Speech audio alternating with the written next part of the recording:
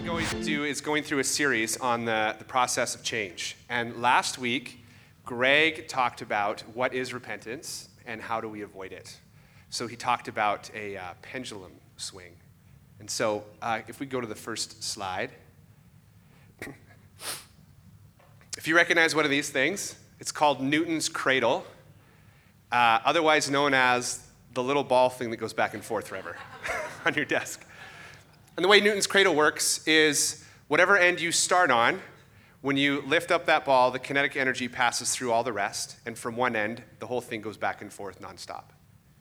And that's what the cycle of religion and rebellion does, is we just go back and forth between rebelling against God's authority and then trying to earn his love. And repentance is something stopping that motion. It's the Holy Spirit gripping your heart and stopping the momentum. You can't stop it. He does it. And we avoid repentance. We avoid him when we try to keep earning God's love and when we try to buck or avoid his authority. And so what we're going to look at today is how you repent. So Pastor Greg talked about what repentance is. Today we're going to talk about how you repent and what it looks like for the Father to grab your heart and stop that momentum. Because you can't repent without it. A broken toy can't fix itself. You can't stop swinging unless the Father intervenes and grabs a hold of your heart. So that's what we're going to be talking about today. And I feel a little vulnerable talking to you about it for a couple reasons.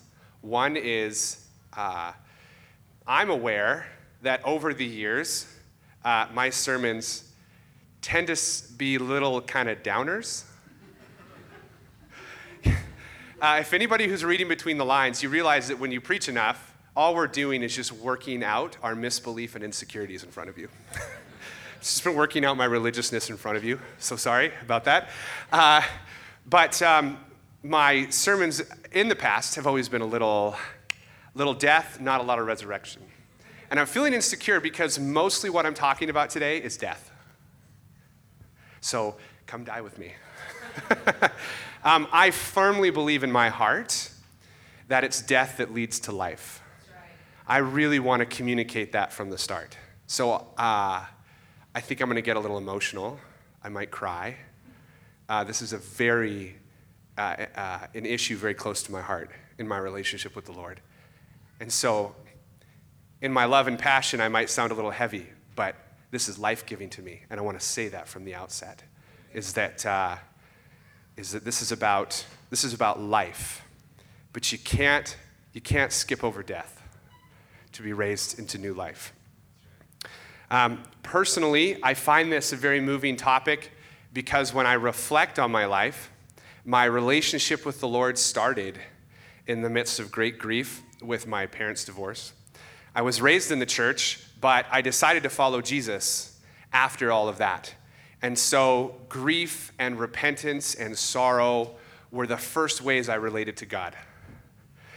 And I consider that a gift. I consider it a real gift because repentance is not a thing I do to get to God. Repentance is a thing I do to find my Father. Repentance is not what I have to do to get near him. I find him in it. He's not on the other side. He's in the grave with me. And then we find his heart, and he finds ours, and we fall in love with him. And there's joy with mourning and beauty for ashes and all of those amazing things. And so moving to Canada, my family's history, and then really repenting of how much my Americanness influenced my faith.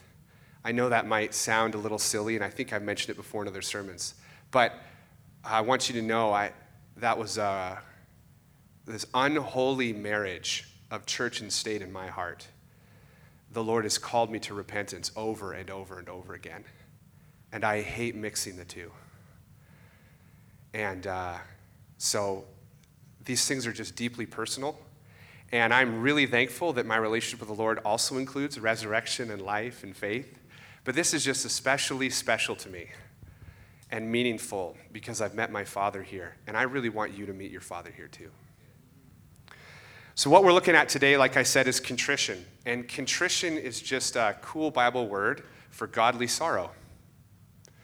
Contrition is a moment. Contrition is a process. But contrition can't be skipped over on the way to repentance. And it's an act of God. So you and I have a way to respond to that. But contrition is something, it's a godly sorrow that only the Father can produce. You can't manufacture it on your own. You are doomed to an endless cycle of religion and rebellion until the Father intervenes and makes your heart contrite. And then you repent. So if you could open your Bibles, please, to Luke chapter 15.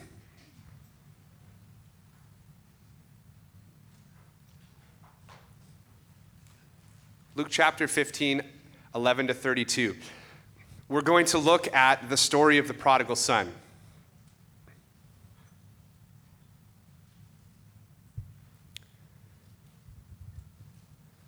So I want to read 2 Corinthians 7:10, and I want you to keep that in mind, this verse I'm about to read as we go through the prodigal son.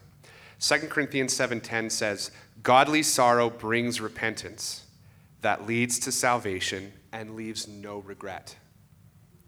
But worldly sorrow brings death." Let me read that one more time. "Godly sorrow brings repentance that leads to salvation and leaves no regret, but worldly sorrow brings death." 2 Corinthians 7:10. So what we have in this story of the prodigal son, we're actually going to read it together, should be up on the projector, is we have a father and we have two brothers. And what's helpful about this story is you can really identify yourself in it.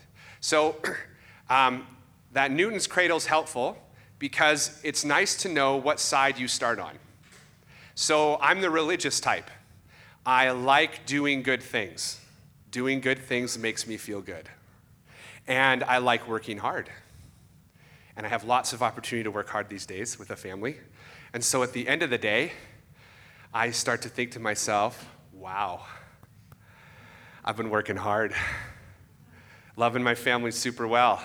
And the minute I start to feel prideful, like somehow my righteousness, my goodness is built on my work, I know sin is around the corner. So when you and I read this story, I hope you see yourself as the older religious son and as the rebellious younger son, because you're both. Congratulations. But it's helpful to know that you start on one side or the other. It's a cycle that leads to death. So I used to take a little bit of pride in being religious. I used to think, okay, religion's bad. Being religious, like performance-driven in the heart, earning God's love, controlling relationships. I thought, that's like a little better than rebellion, right? Because rebellion's like drugs and just bad stuff, right? So I still prided myself a little bit on being good. It was the lesser of two evils. Like that's somehow a good rationale or something. So it's helpful to know whether you start religious or rebellious in Newton's cradle, but it's also helpful to know you're both. Now, I personally think being religious is worse because I just get to hide my wickedness from you in good things.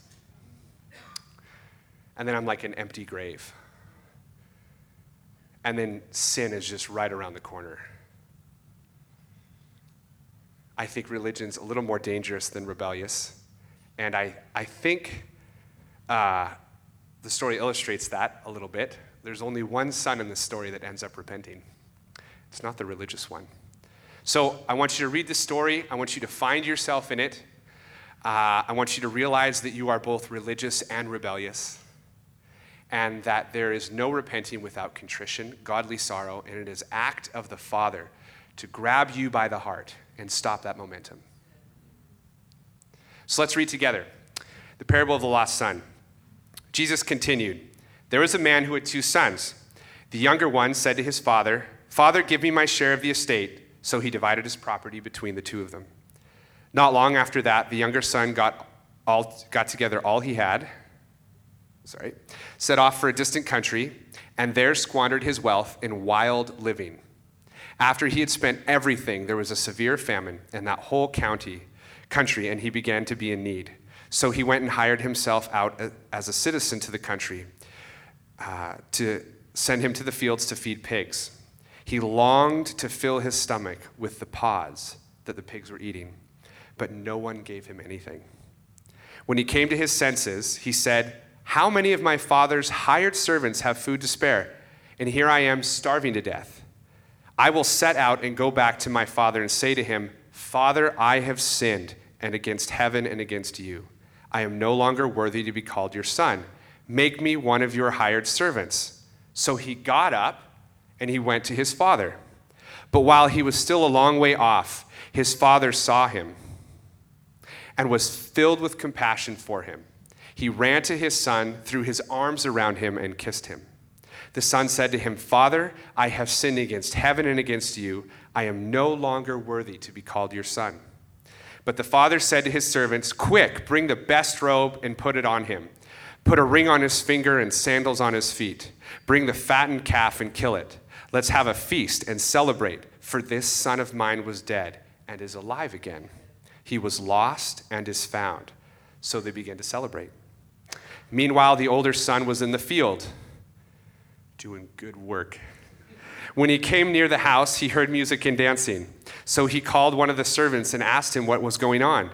'Your brother has come,' he replied, 'and your father has killed the fattened calf because he has him back safe and sound.' The older brother became angry and refused to go in. So his father went out and pleaded with him. But he answered his father, 'Look, all these years I've been slaying for you and never disobeyed your orders. Yet you never gave me a young goat so I could celebrate with my friends. But when this son of yours who has squandered your property and prostitutes come home, you kill the fattened calf for him.' 'My son,' the father said, 'you are always with me, and everything I have is yours.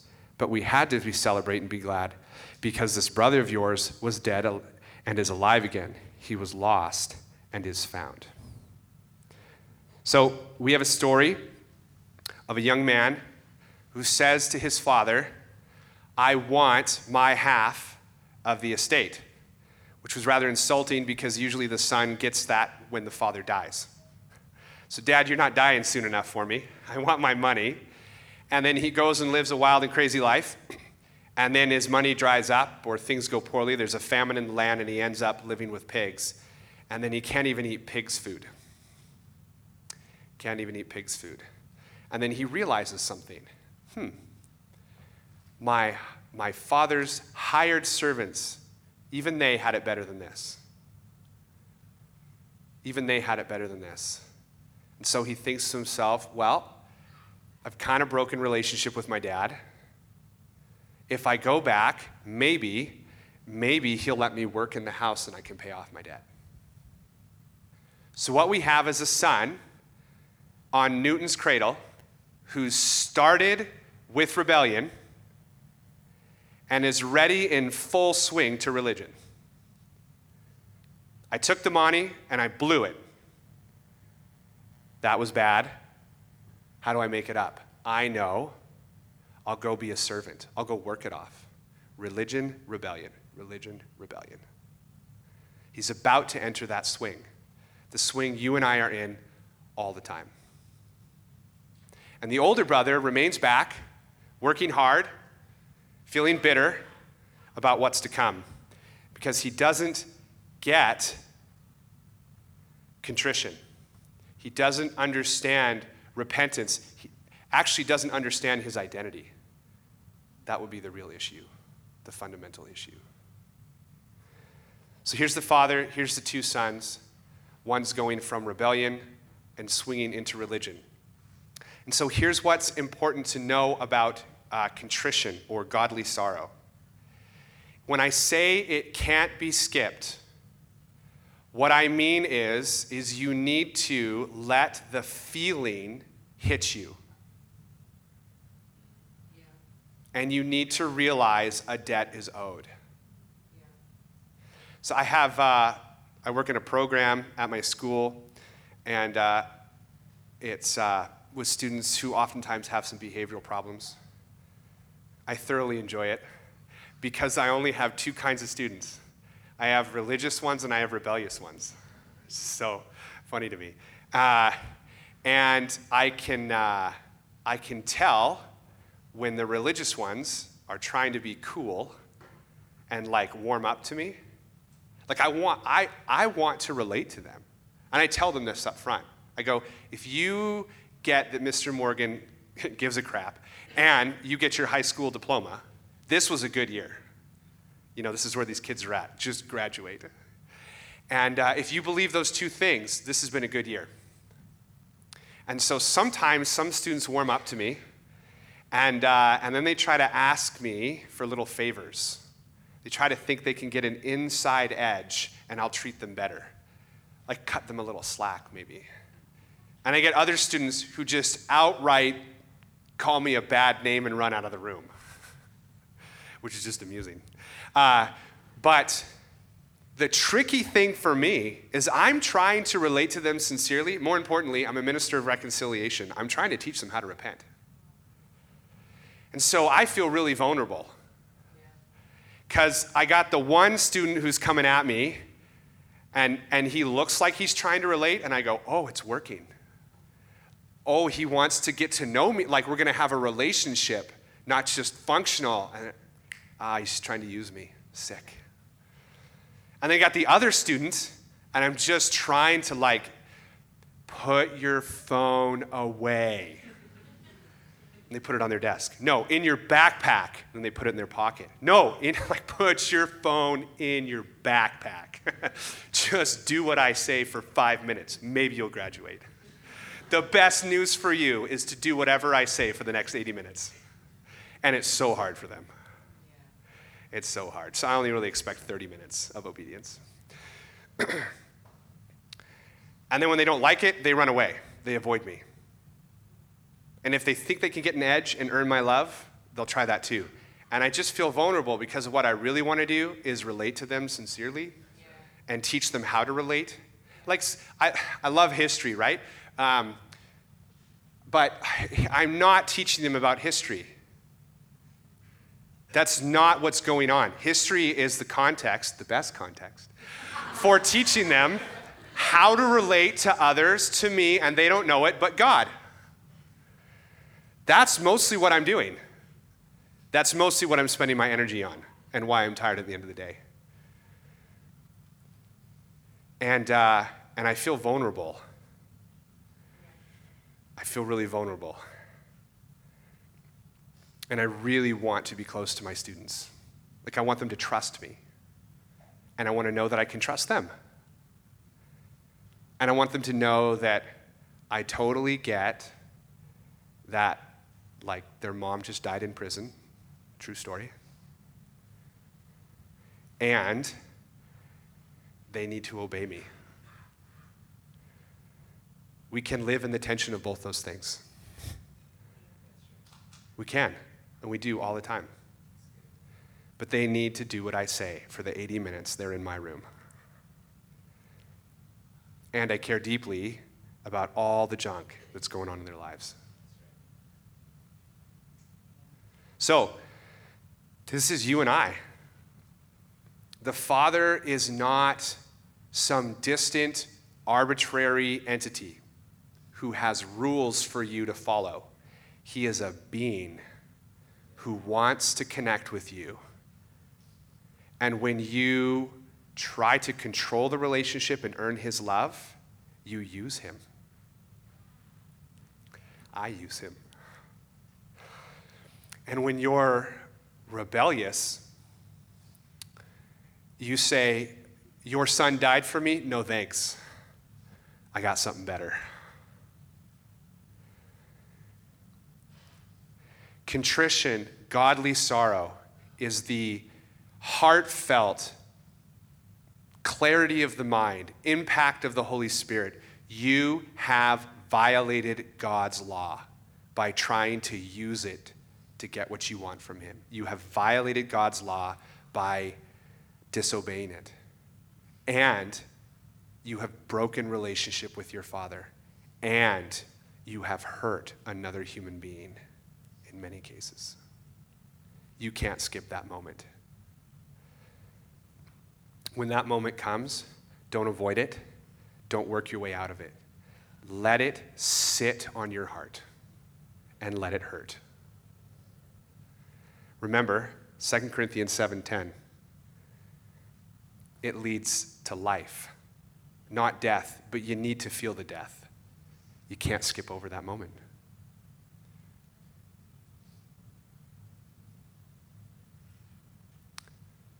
And then you need to know that restitution needs to be made. That there is a cost to your selfishness. And someone needs to make up for that. And then you realize it can't be you. Like, there's not enough you could do to make up for the consequences of your selfishness. And you sit back and you go, wow, I am a sinner. And I have broken relationship with my Father and my family and his people. I have violated his law. What am I going to do? Oh, dear God, I am wicked. Don't skip that moment. It's hard. Don't skip that moment. In godly sorrow, that moment leads to life and reconciliation. In worldly sorrow, it just leads to more work, more anxiety, more performance. So back to my students. When my students do something to rude, they're rude to each other, their language is foul, they tell horrible jokes, and they think it's all funny, but you can see it wounds each other. When they do these things, I know that restitution needs to be made. So I take them out in the hallway, and I have two kinds of students in that moment. I have the one who goes, I'm sorry you hurt your feelings. Here's your thing back. Like, you couldn't more remove yourself from the situation. Like, I guess you got your feelings hurt. Here's this. And then I say, is there anything else you'd like to say to them? And there's just no empathy. No empathy. That's not contrition. That's not godly sorrow. If you're talking to your girlfriend and you have a hard moment and you shoot your mouth off and you say something dumb, don't say, oh, I'm sorry you got your feelings hurt. Here's some flowers. Like, worse. Like, what do you, like, wow. You just, like, it's a relationship, right? There's two of you. So, like, own the fact that you were a jerk. Have some empathy. That's not contrition. Contrition is not simply acknowledging that you did something wrong, but not caring that you wronged someone. You can't just that's religion. You can't just buy off someone's feelings. That's not contrition. You're not actually sorry. Then I have the other student who's good at looking sad. Really good. Oh, I'm so sorry, Mr. Morgan. I did it again. Like, oh, it's such a bad habit. I'm so sorry. What are you going to do about it? I don't know. No concept that something needs to be, they need to take a step and make things right. Contrition is the presence of empathy and restitution. Contrition is both things. It's an act of God. It's the intervention of the Holy Spirit, but there's a couple signs for you and I to help us know we're there. You feel empathy, and you want to make things right. Now, you know that your empathy and your amends aren't enough, but they're very faith-filled, helpful, godly signs that the Holy Spirit has gripped your heart and you're sorry for what you did. And usually what that means is pausing in that moment with that person or with your father and letting those feelings weigh on you and absorbing them and feeling them. I think our culture spends a lot of time, I do this, trying to manage our emotions rather than finding a new heart in the peaks and the valleys. Contrition is that unavoidable step to repentance and new life that you could turn away from it, but it forces you to find a new heart in the valley. And you can't skip over that. You just can't avoid it. So, like our students, like the prodigal son, we are both things, and we need an intervention. I love verse 17 to 20. I think this highlights that moment for us. It says, when he came to his senses. Interesting. When the son came to his senses, he said, how many of my father's hired servants have food to spare? And here I am starving to death. I will set out and go back to my father and say to him, I have sinned against heaven and against you. I am no longer worthy to be called your son. Make me one of your hired servants. So he got up and went to his father. Was the son contrite when he realized his condition in the pigsty? I don't think so. Was the son contrite when he said, maybe I can work it off? No. You know when the son became contrite? I think it's when he got up and he walked back to his father.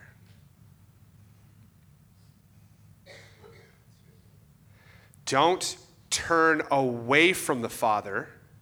That's not repentance. That's not contrition. That's not godly sorrow. Turn to the Father in your vulnerability and in your selfishness and trust that in his goodness and in his greatness, he might forgive you and not condemn you. This was Isaiah's experience. A prophet of the Lord in the presence of God, and he sees the holiness of God, and he goes, oh, dear Lord, I am a man of unclean lips. I'm going to die. And then the angel grabs these coals, which represent death, and bring them to Isaiah. And instead of killing him, which is what he knew he deserved, it cleansed his lips. The prodigal son was contrite, had godly sorrow when he decided to trust the Father and return home. And what was the result? Did the father sit on the porch and wait for the son to make the long walk up the driveway, tisking him as he came? No, the father saw the son all the way down the road and said, I'm coming to you. I see that you're returning. I've got you. I'll come to you. You don't have to walk the whole way up to the house. You trusted. You returned home. And then how does the father treat the son? The son thinks, maybe I'll be a servant. No, he says, you're my son again, and we party because you never stopped being my son. See, that's what the Father does that you can't do, is he sees us from a long ways off. He knows the price that has to be paid, and he says, I love my children, and they can't pay that, but if they turn to me, if they're sorry, if they feel sorrowful for their sin, they allow me to work that through in their heart, and they receive my fatherhood, and they receive their sonship. Then I will be their God, and they will be my people. There was no coming home until the son realized he broke relationship with the Father, but decided to turn to him, not away from him. And so it's sad what the older brother's response was. The older brother actually turned away from the father and said, what have we been doing here this whole time? Wasn't this about the work we did together? And the father goes, no, you've been my son the whole time. Of course everything I have is yours, because you're my son, not because you're a good worker. Everything belongs to the prodigal son because he's my son and he trusts me. He's turned back to me, not because he squandered it. Contrition, godly sorrow means I no longer identify with my rebellion and I no longer identify with my religion. And I identify with myself as the son of the living God. And as I'm keenly aware of my sin and my selfishness, and as I'm sorry for what I've done, the Father sees that I've turned from a long ways off and comes running. Comes running. And it's beautiful. The Son did not go through contrition to find his Father. The Son found his Father in contrition. Do not turn away from that moment. I implore you. Let the weight of your selfishness rest on your heart and suffer a little. Acknowledge that you violated God's law and you've broken trust with another person. Turn to them and your Father and say, woe is me. What can I do to make this right? And the Father says, that's why I sent my Son. Because you, my children, can't pay the price that's actually required for your wickedness. So I sent my Son to do it for you. When you are contrite, when you have experienced godly sorrow, when the Holy Spirit has gripped your heart and ceased the pendulum swing, turn to him in vulnerability and respond to him like a son, not a servant. You're a son. You're not earning back your sonship or being a daughter. You are his daughter. You are his son. Return to your Father in trust. Worship team, please come up.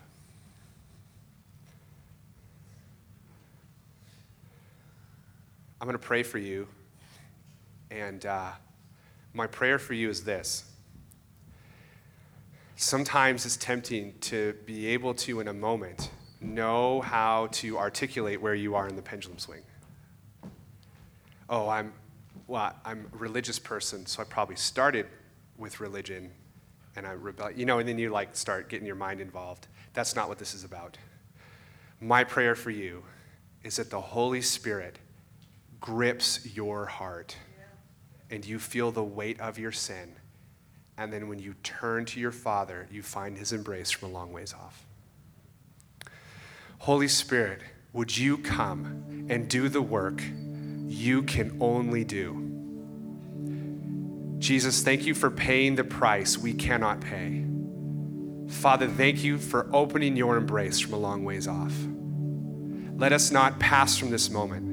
Holy Spirit, give us empathy and sorrow for violating your law and breaking relationship with other people. And in our humility and our vulnerability and our brokenness, let us turn to you and find repayment and love and reconciliation. Thank you that godly sorrow does not lead to death. It leads to new life, a new heart, better desires. And thank you so much that contrition isn't the thing we do to find you. We find you in contrition.